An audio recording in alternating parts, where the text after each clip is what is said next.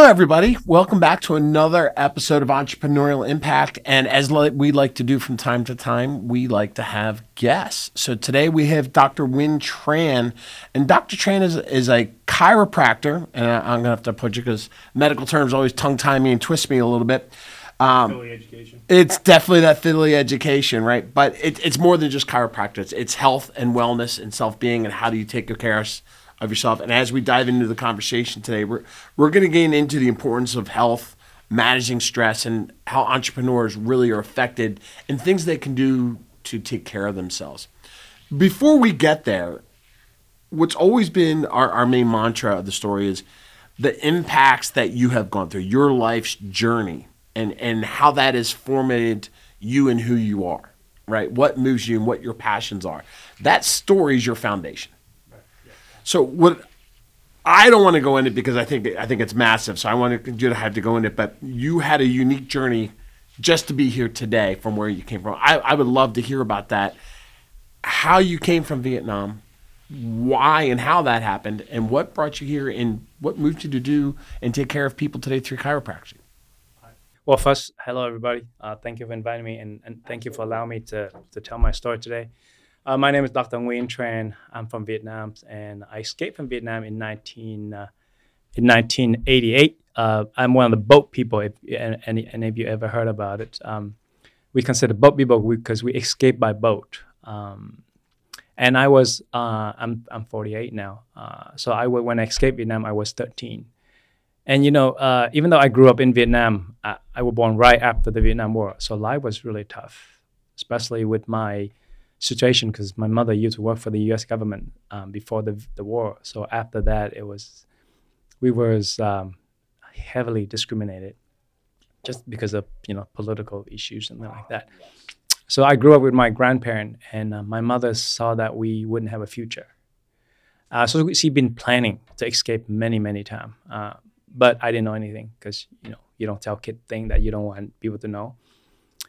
So in 1988, we live in the South, in the South, but we tried so many times. She tried so many times, she failed. Because it's almost like underground. You have to pay someone, and then a lot of time, there's no receipt, like that. So you pay, and they never come back, and then time when she get caught. Anyway, after several attempts, many years later, in 1988, we actually went to the North for a summer trip. I was astounding because it's the first time I get to travel on a ship and far away, a 7-day trip. And my brother was 8 years old. And we went to the North and was like, oh man, it's great. Nothing we know that, we'll be escaping. So the trip was just a good dessert. And then after that, there's no appetizer or nothing after that. Anyway, so we got to the North. But long story short, we get on a boat, a sailboat to escape, which was supposed to be, like a 5-day trip, and up to be 24-day in the ocean. And we have severe storms. So there was 20 people paid to get on the boat, but end up there's 64 people on the boat because there's no such thing as, check ticket, right? So in the middle of the night, everyone run to the beach and jump on this tiny little round rowboat. And I just remember very clearly that my brother was running in front of us, and he was so excited. He's like, oh, it's paddle, Mom, be careful. Yeah, and then I get on and jump in, grab his hand, and go like this, and somebody hit me in the head with the rope, and I was like, lay down. I said, okay. So I get my head down, and after a while, we get to this tugboat.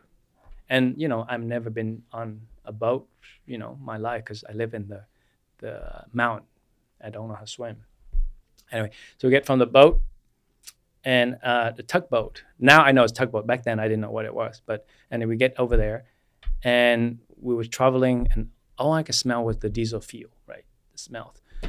And after, I don't know how long we will travel, and then we go to the sailboat. So apparently now I know why, because the sailboat cannot sail in a bay. You have to go out to get the wind. So everybody would jump over. We get to the boat, we tuck together, and then everybody jump over, right? And then I step over, about to get the boat separate. I was like, oh, and then somebody grabbed me in the neck and pulled me back. That was my uncle, my wife's cousin, I could have gone, because that time nobody gonna save you. So that's the first time I almost faced death there. But along the trip, um, the boat was just no engine, just sailboat. 64 people on that boat. It took a day and a half, 2 day and 2 night, 3 day and 2 night. We get escape to Vietnam, get into China, and then we get to China. It was amazing because now we're still alive. Because that entire trip, I remember keep hearing my brother asking for water because he's puking. We was seasick so bad. Mm-hmm. When we get to the, and I saw people, on inside the boat, but we're on top. I was like, wow, they're so brave. But then that was the best place because we're so tight that everybody lay on top of each other. So all the smell, all the odor was horrible. But after we get on land, and that's when we realized there's 64 people and only 20 people actually paid for the trip. And the person who organized it never came. He took the money and gone. So now we have to decide how we're going to proceed from there. So my mother used to speak a little bit Chinese. So she gathered everybody together and said, why don't you guys give me any saving, any jewelry you have? We need to buy an engine. So they bought an 8 horsepower engine and they put it on that boat. Now, and then they was fighting. They say, okay, we're not gonna let these 44 people get on because they never pay for it. But my mother, she was tough. She's like, no, we get here together, we live together, we die together. So okay, everybody get on. It was like, the Hong Kong's 2 days away, no big deal. Everybody get on. And so we left the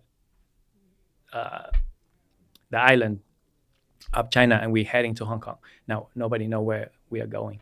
Anyway, so we keep going, and I think like 5 hours in, and we go in one direction. We see boat go the opposite. Now because I'm more brave now, I get on top of the little bamboo cover, and I said that was the best way because you had breeze and all that. And now I think I get used to the seasick, so I'm not seasick anymore. But then the skies are getting dark, and we realize everybody go the opposite direction because the storm is coming. And they keep telling us, turn around. We have no idea. We keep heading in right straight to it. So now they have to make a decision. Either we turn back or do something, or we're going to die. Because I can touch the water when I'm on the boat. That you see how shallow, how close it is to the... So they decide everybody they're gonna dock onto the shore, and then we're gonna walk over, and they're gonna take the boat around. Because if on the map you can see from Vietnam, in order to go from Vietnam to China, there is a huge channel they have to go through. And if we take that boat to the channel, it's definitely gonna die. So everybody get off. Now same thing, because you can't get the boat in very close. Everybody jump down, and same thing. I jumped down and water way over my head. Somebody saved me one more time. And that's the thing. When I get here, I realize, how do I survive? I can't swim, and we've dropped into water so many times. But I guess he didn't want me to die. So and when the boat left, only 2 people, the captain and another middle-aged man. You can only see the tip of the shell from you standing on the shore. That was how high the wave was. Mm-hmm. So we weren't sure if they're gonna make it, but we keep walking. So we're walking the whole day. We walk from like early in night, morning to morning, and then nightfall. So they finally came around, and oh my God, by the time we saw that the boat come in, we were so happy, but we were starving, no food. So anyway, so we stopped by there, and then they look for food. Well, the adult went somewhere. They came back with a dead pig, and we was like, yeah, we get food. Next thing you know, all of a sudden, as soon as they put the pig on the boat, people came from nowhere, everywhere. There's boat, so the whole village came surrounding us. Apparently that some adult decided to steal a pig. And the village saw it. But they didn't stop them. They let them do it, and then they followed them to the boat. And then everybody's on their knee. I thought we're going to die. And then everybody's on knee begging for our life.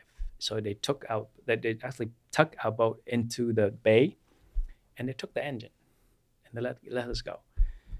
Now, you can't leave because, you can't go in the bay without the wind. So everybody that can swim, jump in and swim and pull the boat out. So you know how heavy that boat is.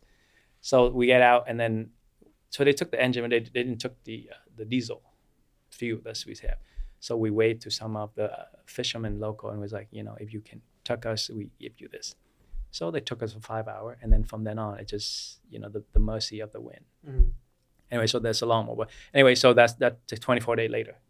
We thought we were gonna die because the last storm we hit broke the sail, and we're just floating around. And at this time, everybody was like coughing like crazy, eyes all red, and you go like this. Your hair was all like the lice is everywhere, and that's it. This end of life, and we know it because we had nothing left, no sail, we don't know where we were, and I was like, and all of a sudden the boat was rocking really heavily, and I was like, okay, that's it. But then we see bright light, really bright, and I was like, is it heaven? You think like that, and you're like this, you're like that, and you see there's this wall, the black wall up, and you cannot see the top. Apparently, the Hong Kong Coast Guard. Why we had the last storm, we have the big, I think, white flag on top, and before the sail broke, somebody detects us and called the Coast Guard, and they found us. Holy cow. And I was so weak that my brother and I couldn't move much, so they actually come down and pick us up and then carry up the rope ladder. Now, when I get on there, I don't know where the engine comes. I get on there, I have to be on my knee, like kneeling, sitting, everybody, the entire, because we were considered illegal immigrant, right? So I looked down at our boat, and I was like, how did we do it? I mean, you either kill me now, I'm not getting down there. Even at 13, I was so frightened from looking down of how we survived that last 24 days on this tiny little boat. Mm-hmm. I had to have some miracle somewhere. We had 3 storms. Then last storm hit us, and so anyway, so that's my story. But then sadly, because we get to Hong Kong on August 18, 1988, we were considered illegal immigrant because Hong Kong accept refugee up to June 16, 1988. Oh my goodness. We were 2 months behind. And Vietnam used to be like Cuba, right? Mm-hmm. So there's no information coming in and out. We're completely isolated. So now, next thing you know, we were in prison. It's called detention camp. But interestingly, last night I was looking through my mother's stuff, and my mom passed away 24 years ago. But I found our car, and you can see. So when you become the refugee, you no longer have a name. You have a number. So that is a number. See, that's you took a. Oh man! You see, that's all you have. She has pictures, and then you have a number. Yeah. Wow. So they no longer name. So I can call myself Doctor 12351 or whatever. So that's another story. Anyway. So, but what they do is that, so even though we're in prison, they feed you 3 times a day. But they have something called screening, where the Hong Kong Immigration Office will talk to you and select you if you're a political refugee, meaning you left Vietnam, so like my mother, okay. And you can prove to them that you left because of that. They give you a freedom. If you left because of hardship, no, back, they send you back to Vietnam. Not because she was supportive of the government. Because she were able to contact her U.S. employee, like, I don't know, she had a friend over here, and they sent some document, and then she proved to them that she used work for the U.S. government. So they gave us free. But sadly, I was imprisoned for a year. So they have the number, and mine was 12,000, right? So there's like 12,000 people in front of me. But sadly, because people were desperate, so they started doing all kinds of stuff. We do hunger strike, we protest. Now, exactly about a year and 2 months, the second Christmas we were in prison, they found that the Hong Kong police gonna come in and arrest some people in the camp. And we're living in the camp where it's about 2,000 people, almost 3,000. So they have 10 huts. Each hut have bunk bed, 3-level bunk bed, back to back like that. So they have side to side, and then 6 per one of those beds. So we have 270 people in one of those rooms, right? And they lock you up at night. 10 o'clock, they lock you up, and then 7 in the morning, they open up. But anyway, so we have nowhere to go. But then they come in, they can arrest someone, and somehow somebody know and leak the information. So the whole camp decide to protest. They dig up the ground, they pile up all the gate with plastic, and they burn it.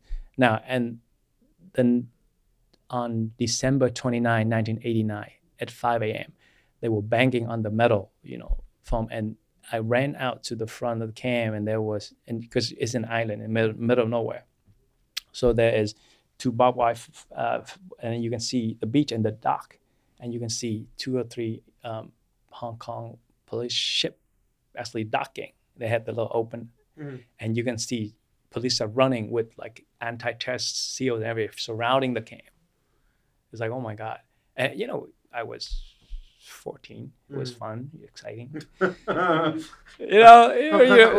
what a night out with you is like. That you think that's fun and exciting. Yeah. I mean, after a year, you don't see things, you don't see anything fun. So like that was interesting. And my friend and I would, and then they were saying, hey, give up. Nobody gave up. And all of a sudden they start shooting tear gas. And then and my friend was laughing and then also, and then you start choking. If you ever have tear gas, it's the worst thing you can imagine. Like you live, you don't pass out, but you can't breathe. You gasp for air. And because my mother used to be in the war, so she know how to deal with that. So it's like to get water and a towel and just cover your face. But you can do so much of it. So we were running around camp and there's no place to run. So eventually after a few hours, they gave up, right? So they came in, we all kicked out the camp. You look in, it looked like a war zone. And it's in December, so it's got cold. It's like 10 degrees Celsius. Everybody was like sitting, was hungry. But so it took a year for them to finally coming back for the interview. So we have another extra year for no reason because we do stupid thing. So finally in 1990, middle of 90, that's when our turn to interview. And then we got our freedom. My mother and my brother and I, we left the camp and go to another camp where she can work in a factory and I can go to school, but it's just a refugee school. It's just to keep us occupied. And then we were there for about 8 months, and then we go from there to the Philippines. So we had tear gas, we had hunger strike, and then it's my luck. I got to the Philippines. A month later, volcano erupted. Pinatubo, Mount Pinatubo. It was 600 years sleep, and all of a sudden decided to wake up at that time when I was there. So in the middle of the night, 5 in the afternoon, all of a sudden, all the house was like sandy, because in the camp you have the little hut you stay, and it's very hot, so there's a lot of opening everywhere. And you clean the house, the dining table, and then 5 minutes later it's like dusty again. And then what's going on? And we realized, it's going to erupt soon. You have an earthquake tonight. And everybody said, the Americans are coming and rescue us. And I look at them, I was like, there's 10,000 people here. Nobody can come. And I was like, okay, so what happened if you have an earthquake? You should stay inside or stay outside. I said, that doesn't matter where you stay. Right? Earthquake, where are you going to stay? So we went to bed and we said, if it collapsed, then we might as well bury here. It's better than sleep. So we went to bed. And then exactly about midnight, you start feeling the house rocking because I was on the second floor. And I was okay, if I die, I die. Right? Sleep, close my eyes, sleep. And we fall asleep. And I don't know, for a while, and then we keep sleeping, and it's never, it's keep being dark. And finally, we were like, wake up, I was like, what happened to my face? So it was sandy all over the second floor. We turned on the flashlight because there's no electricity at night. And there was that much ashes, all inside the house, inside the apartment. And I ran downstairs with so we have 2 families stay together. So, and then mom said, what? We said, what happened? It's like, look, and then we look, and it's like, well, what are you gonna do? So we had some canned food, we ate a little bit, and go back to sleep. 48 hours later, finally see the light. And then it's so interesting, like when we couldn't open the door because it's the ash, same thing. I had a picture here too because I saved those. But the ashes on the in the ground was amazing. It's like snow here, you see, but that's on the roof. It's all, oh my Lord. Yeah, all the ashes covered. Wow. So we push out and we only see the head sticking. Everybody sticking head out. So what happened now? So we like, okay, so some adult realized it was like, okay, we have to push the ash down because they have another one coming. It would collapse because the building was built in 1979, and that was 1991. That was pretty old. So everybody needed their job, and I was 16, so I had to get up there and we tie a rope around one person and hold the rope and they push down like that. So I failed first time. I went up, but I get up the second time. I did my work and everything. Now we move to the bathroom. So I was like, okay, usually the tip is the strongest, right? I was like, okay, let me climb over there and start doing. So as soon as I step my foot from here over there, the thing collapsed. I go straight down. But fortunately for me, they have, the public bathroom, we have the concrete wall like this. Mm-hmm. I fell this way. If I fell this way, I would have been buried in the Philippines. And it's after that, I get to go. I don't have to do any more chore because I did my job. But so those are all the things that, but anyway, so when I came here, I was 17. Mm. And I was thrown in 9th grade. I left Vietnam when I was finished 7th grade. So I came here to Lake Braddock and I was enrolled into high school and I was in 9th grade. I've had my first Scantron ever. I look at that and I was like, what I don't know what it is. My English was not much at all. So I failed miserably on that first exam. But at the end of the year, I managed to get up to a B+. But all year in high school, every single summer, I took every summer school. I took ESL, and by the time I graduate, I have 30 extra credit. And now it sounds like, okay, it's great. No, I had to do it because I don't have another choice because I have to catch up. And then, so we talk about, sometimes, a lot of time we talk about stress. Sometimes we go to the dark time, but then our body very quickly forget those times. Mm-hmm. And then sometimes we get so comfortable that a little struggle, messes up. Same thing with me. Every now and then I feel so stressed out about something. And then like somebody remind me of how I get here. And I was like, what's going on? I came here. I didn't speak English. I had nothing but my bare hand. I get here today. If something happened, I can always start over. I have my English. I have my knowledge. So somehow we forgot where we've been just because, as you get to a certain level in life or in society, you get more comfortable and then we become softer. And then we create the stress on ourselves. Because everybody asks us how you deal with stress. We talk about stress, but do we ever identify what our stress is?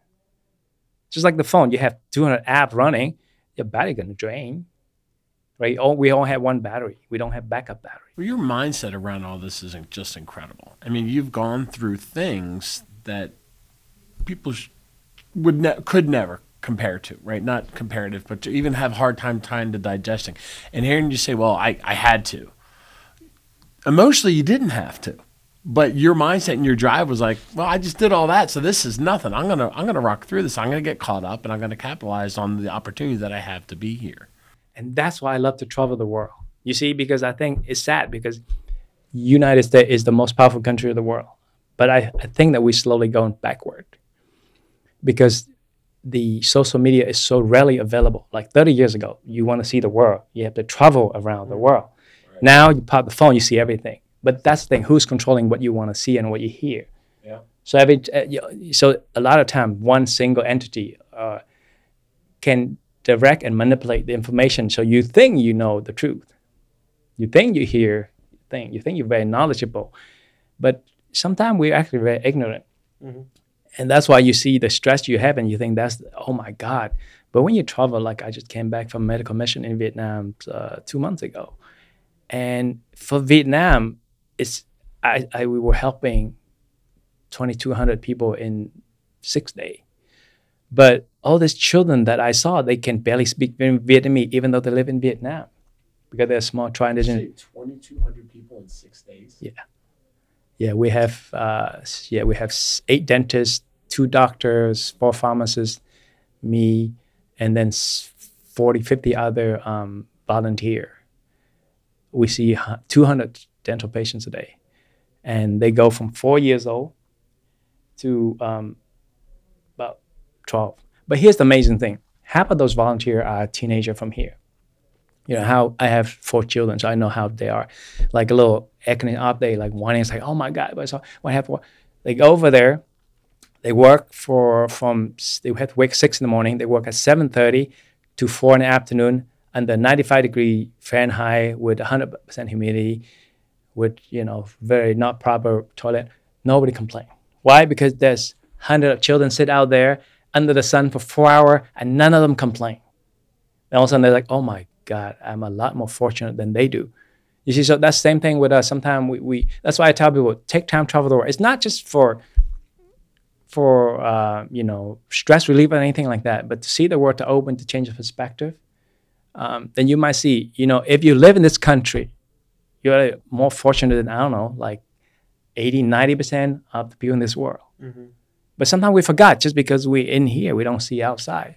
What I think is interesting, just to tie in like the impact that entrepreneurial businesses can have, is that what I hear, and I get some other questions in here, because the story has been really impactful, is that the ability to have your own practice afforded you the flexibility to go back to Vietnam to actually service and give back to people that are under medicalized, like as far as like treatment goes and that kind of thing, which I think is actually, when you think about like the entrepreneurial journey, has a lot of people talking about just like impact and the ability to be your own boss and have flexibility.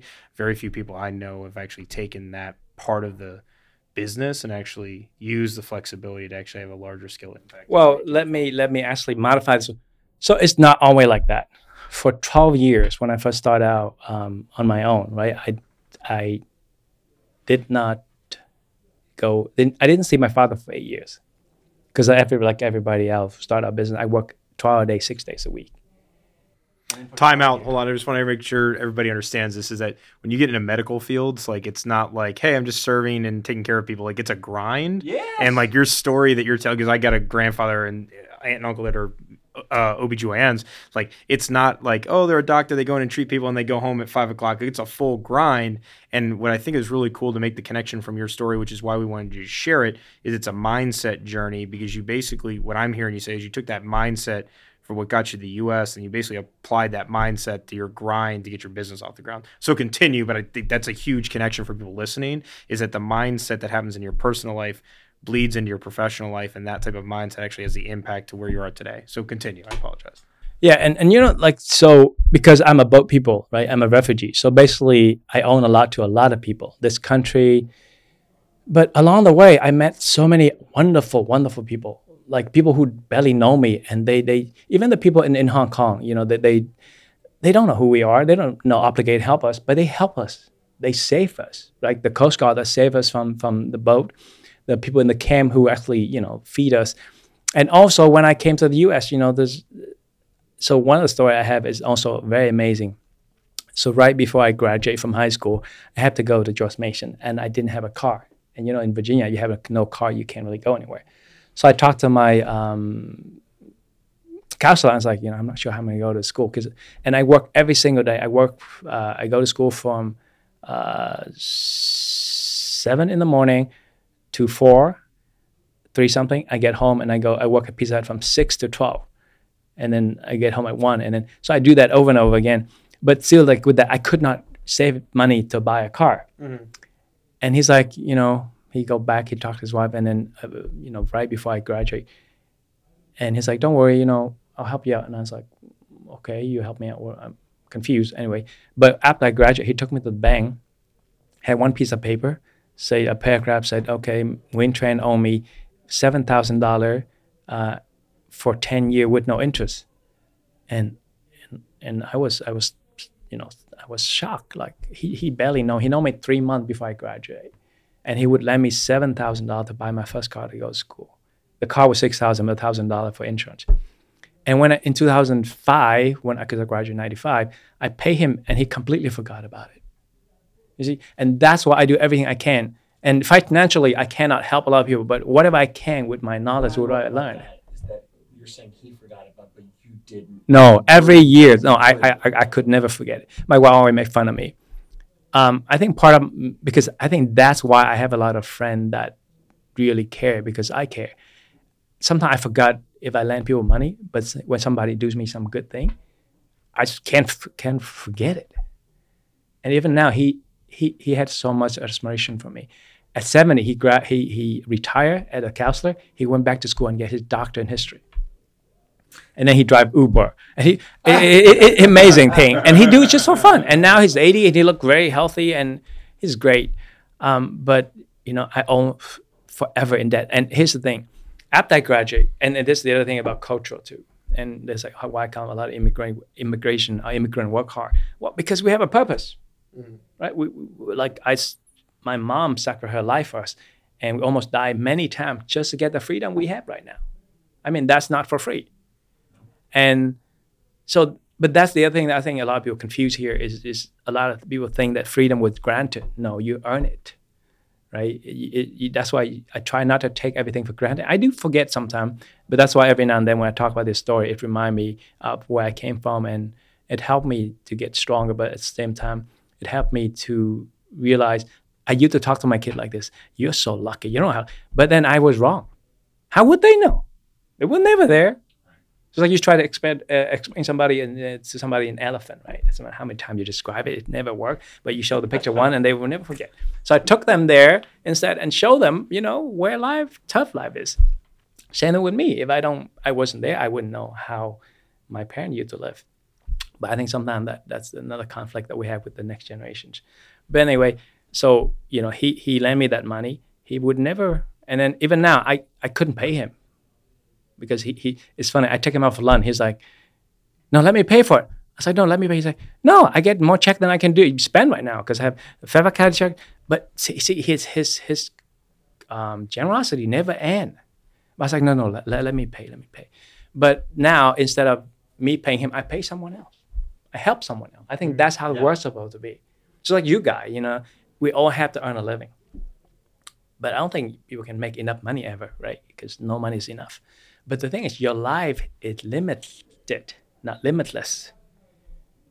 And, if you spend all your life earning and don't live a life, what's the point of making all the money? Think about why we have so much depression here. Because you lost purpose. Because you do the same thing. We become a machine. It's automatic. Every morning you wake up, do the same routine, and you wonder one day, 50-some years old, you're like, what have I accomplished in my life? When is it going to end? When was the last time you had fun? Real fun, not like I tell myself, I have fun spending. Yes, and no. You enjoy spending time with them, but do you actually have fun? Sometimes, not all the time. Most vacation with a kid, you go home, you want another vacation, right? Vacation, exactly. But that's some simple thing that we forget. You have to find your fun.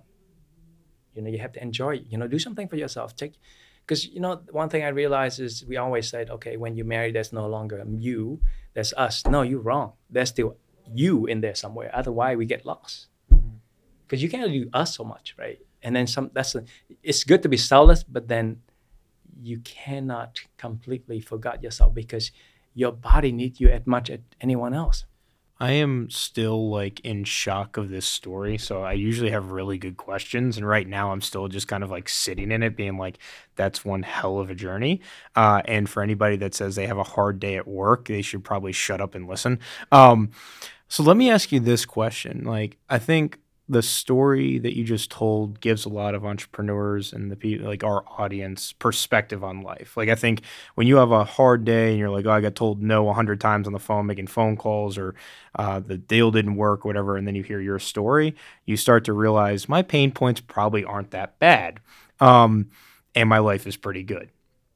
So let me ask you this question. You've got an amazing mindset that doesn't matter if it's in personal life, professional life, is applicable for people to keep moving forward and understanding that you have a purpose, and you still gotta your statement was, I didn't have a choice. And I think most times recognize I didn't have a choice, I didn't move forward. What would be 3 mindset tips that you would give people when they're in a very highly stressed environment? Your go-to, highly stressed, you say, these are my 3 rules that I would follow in order to get through it from a mindset perspective? Well, like I said, first is identify your stress. Write it down. What are the stress that you're dealing with? And then with all those stress, the funny thing is when you actually write it down, it might not be as many as you think. And also, when you identify those stress, divide into which is in your control and what is not. Because think about it, the first thing that you go to a doctor is we have to diagnose what's wrong with the patient. It's not hard to treat someone. It's hard to figure out what's wrong with them, right? Mm-hmm. Well, you say you're stressed. What are you stressed about, right? So that's number 1. Mm-hmm. Identify your stress, because when you identify them, you will come up with a solution. And then if the one that you can't control, let's say I'm stressed about the weather going to go bad, what are you going to do with that? I trust I'm going to tax a lot at the end of the day. Well, make more money first before you worry about taxing. So things like that. So sometimes the other thing is, especially now, like for your work from home, the other advice is only allocate one area of physical space for your work. And as soon as you're done work, take a walk. You work from home. I highly recommend take a walk for 10 minutes to decompress and put the hat of work down and close that door and come home. Yeah, you bring up a really good point. Especially with real estate agent, because most people work from home, right? So it's never end. There's a lot of people in our industry that are husband-wise, they work together, and a lot of just the business owners that work together. And my wife and I, we own our own business, and we both worked from home, both had offices at home, and everything we did revolved around working at home, and that was incredibly unhealthy. And we realized we had to take it outside of the home. Yeah, because you have to have a physical space. It was an office. Right. Because we have to remember we have different roles, right? And just take a hat, hit. I think this is a fun fact, fun game we should do. Get a bunch of hat and write down dad, husband, work, friend, and maybe every now and then put that hat on. So when you go home, what hat do you wear? When you're out in the office, what hat do you wear? I think it's not only healthy it's healthy for relationship too, because especially.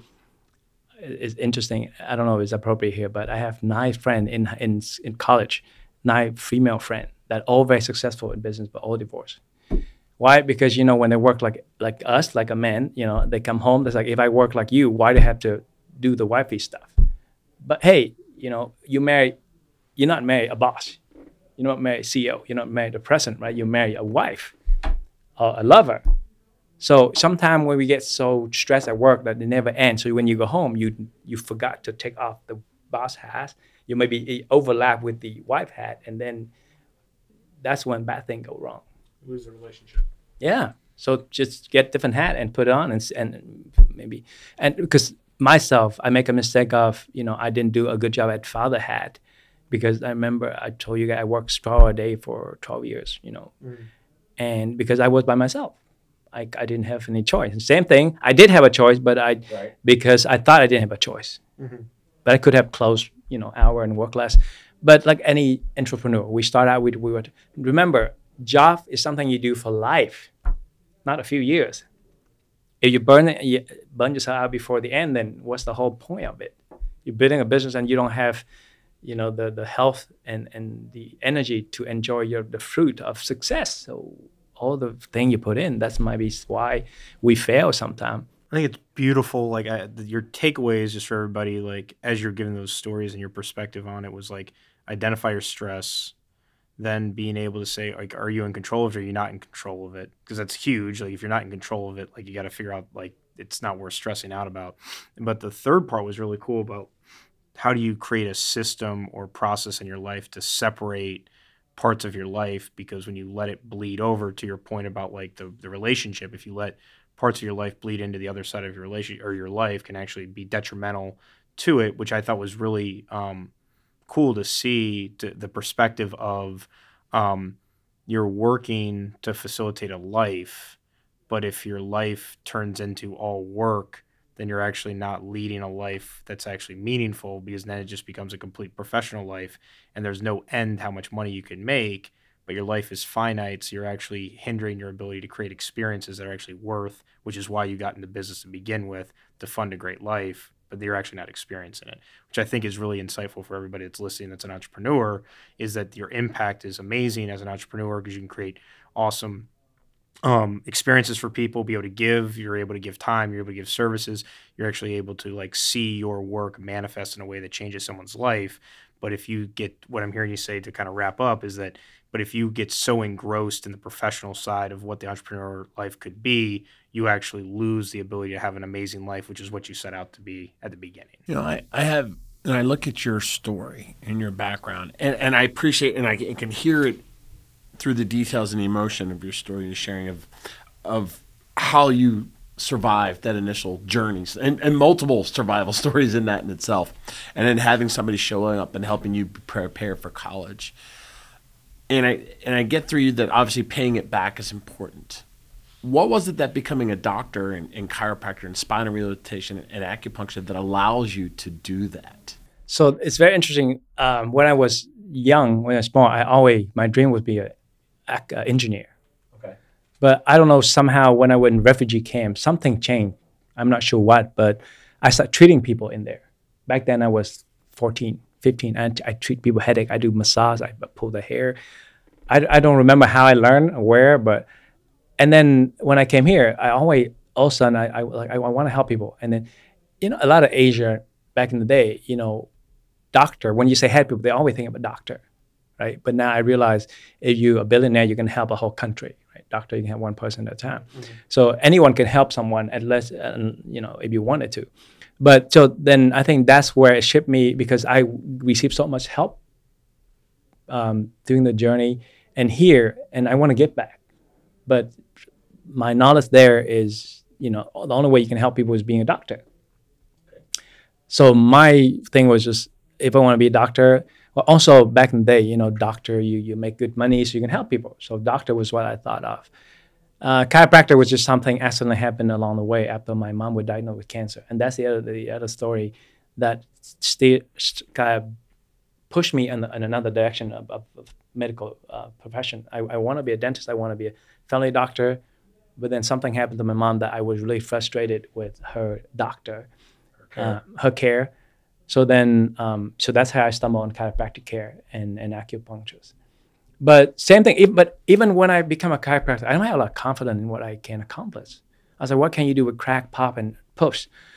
But when I actually do those things, I realize I'm the only one, the chiropractor, the only one to ever care of your spine. We don't realize how important your spine is, your central nervous system, your backbone. Any business that want to be strong, they have a strong backbone, right? What about you and me? Mm-hmm. You don't have strong backbone. You think you'll be healthy? And that's what motivated me more and more pushing, because before all this come around sitting, we don't have problem with back pain. But it's not the pain that worry me, because the sitting doesn't cause pain. It's called faster breakdown of your body. Just like if you hear, your car would, imagine if your car is on all day when you're at work. How long is the engine going to last? When we have poor posture, who's holding you up all day? These guys, the muscle in the back holding. But they burn your life without you knowing it. Just like I said earlier, you have the app running without you knowing it. When you have poor posture, you're drained. And the other thing, we talk about stress, right? It doesn't matter where stress comes from. Physical stress, chemical stress, emotional stress, they all drain from the one battery that we have. So if you have physical stress on top of emotional stress, you wonder why we don't break down. Our brain is very complicated. It takes 25% of your oxygen at any time. So it's run like crazy, right? So think about it. If your brain was meant to work 8 hours a day, but your battery's on 50%. So what happened after half a day? You only have 50% to drain. You take away from your immune system. You take away. That's why stress kills people. But they forget the physical stress is as important. And that's one thing you can change. It's hard to change mental stress because you don't identify them. But physical stress, think about it. If your body's stressed throughout all day, whole lifting, you go to the gym for another hour, you think that's helping? I don't know. Let you guys decide. You work 12 hours, you add another 4 hours, you make, overtime. Is that good at the beginning? But at the end of the day, long term, is that good for you? You see, so exercise, I think we get confused between being fit and being healthy. Exercise makes you feel good. Why? Because your adrenaline's pumping. You feel great because your circulation going. But if you have so much lactic acid built up from, poor posture, from muscle overuse, from tightness, and you go and you grind them more, what happened then? Your joint and your back will prematurely wear and tear. It's not about dying. It's not about pain. Your body was everybody want to live long, right? You want to last until at least 80, 90 because you're tired at 65. You want to have 10, 15 years to enjoy yourself, right? But if all the joint die at 60 or 50, what happened then? We don't have spare part, right? At least not yet. So that's why I say I love the term. I make it up. I say I'm an antique restorator. I restore your antique, right? But one thing, there's no one pill for everything. Stress, you have to identify your physical stress, your mental stress, and food. That's another thing. Your body cannot work an empty calorie. Imagine you work and you make no money for a month. Yeah, it's great, but you're gonna live. How are you gonna pay your mortgage, right? If you feed your body nothing but grass, how are you gonna live? You start saving, you change the saving, and one day you're gonna break down. So just identify different stress you have, but don't forget physical, chemical, and mental. All three of those are extremely important, and you can address any of them. And that's where chiropractic come in, massage therapists come in, acupuncturists come in, physical therapists come in. We help you. Think about human community, right? You take a village to raise a child, right? Same with you guys, right? You make the money and you kill yourself in the process. Let us slow down that time. I'm not here to promote my profession, but trust me, if everybody go to chiropractic care, they'll be a lot healthier. Imagine you have a car for 50 years and you never take it in for any checkup. You think that car gonna last that long? Our body's the same thing. Yeah. We never take it in and say, I don't have pain. Well, if pain is killing people don't have stroke, they don't have heart attack. Joint disease doesn't cause pain until it's too late. Yeah. That makes sense. Well, no, I mean, I think this is a great, now that I'm thinking about it, like, how do you actually maintain your body? Because I think a lot of entrepreneurs are so thinking forward around, like, how do I take care of the people around me, how do I take care of my clients? And then, like, it's almost like But they forgot about themselves. Exactly. Right? So they say in any business, so I had a business coaching one, and he said, Dr. Tran, for you to keep your business running, you have to put back at least 10 to 20% of your income, right? Why don't you put 5% of your income back into your body every year? You might live longer too. It's an interesting way to look at, Really like, is. that's a real, we're just having mic drops in here. Yeah. Who's work for you? You own about who's working for you? This body. We expend ourselves for our consumers, our clients, our work, our kids, our spouses, and what's left. Yeah. I got to take a nap. Like, that's kind of like the end of the day. Is like, I got to go. That's the care that we give ourselves. We go sleep, right? Yeah. But we got to do more. Yes. Right. You got to go in. You got to go into the body shop. Literally, the body shop. The body shop. Seriously, because we are a machine. Right? And Bill's like, I thought my body can heal. Yes, but did you ever give it time to heal? Right? It's like you need to fix this room and you never stop working. You never stop using this room. Anybody can come and fix this? No. You never give your time heal and you don't feed them. Just think about it. Your car, when you drive your car, right? The more you drive, the more often you oil change. Yep. But we are the opposite. The busier we are, the less we eat. Yep. And then weekend, we do nothing, we eat a lot. And you wonder why we have things that we don't want. Because we don't eat appropriately, Just if you think about hunter-gathering, right? If you don't hunt, where you get food, you don't have food to eat. You don't have a fit where you saw all the stuff and you go out. No, you have to go and work for it and then get the food. Now, we don't do that much anymore. So then the habit is like in a weekend, we have party, we have so much, and then we're busy. We don't eat much. And then that's the thing. And then when you gain a little weight, you get scared, so you start cutting everything back. And you wonder why you're sick. Maybe you might look heavy, you might have overweight, but you don't have the nutrient that your body needs running because fat is very hard to burn. Just like you put money in the CD, right? Stock. Then you can't use stock to buy food. Our body can use fat to burn when you're starving. You need something right away. That's why how they mess you up with sweet. But your muscles being burned out for food when you're hungry. Your muscles breaking down. So that's why sometimes I have patients that say, let's try, I work out for 3 months, but I don't want to gain any weight. Well, do you change your diet? No, I eat the same. So you don't change your diet, you eat very little, and you work out very hard. You're actually eating yourself alive every day. Where do you get fuse from? Yeah. Your own muscle. Well, this is a great, I just want to first off, Dr. Tran, thank you for coming out and just sharing this. I think, one, your journey is really inspirational. I think it'd also give a lot of people inspiration about, like, where they're at in life, but also the tidbits on, like, how to manage stress, because the insight for a lot of entrepreneurs that are constantly grinding or worried or whatever, and they're constantly working, that they don't actually take the time to pause, say, where's the stress coming from? How do I manage it? And then also understand how that stress manifests into physical challenges, and how do you actually want to reinvest in your body to make sure that you're actually at optimal speed to be able to go build that business. So I just want to say thank you, because this was like one of the best podcasts we've had as far as like a personal journey and how it actually correlates mindset from like a personal journey that actually was like life or death, literally, and how that overlays into business, which isn't life or death, but it's actually how we facilitate our lives. So thank you. Yeah, and I think we spend a lot of time on this podcast particularly talking about mental acuity, mental awareness, and mental health, but we never talk about the physical aspects of it. So that's why like I'm sitting here thinking, I'm like, gosh, I'm not gonna say never, but I seldom go to a chiropractor unless I'm kinked or tweaked. I'm gonna rethink some things. Just think about the laptop, right? You update the software, but what about the hardware?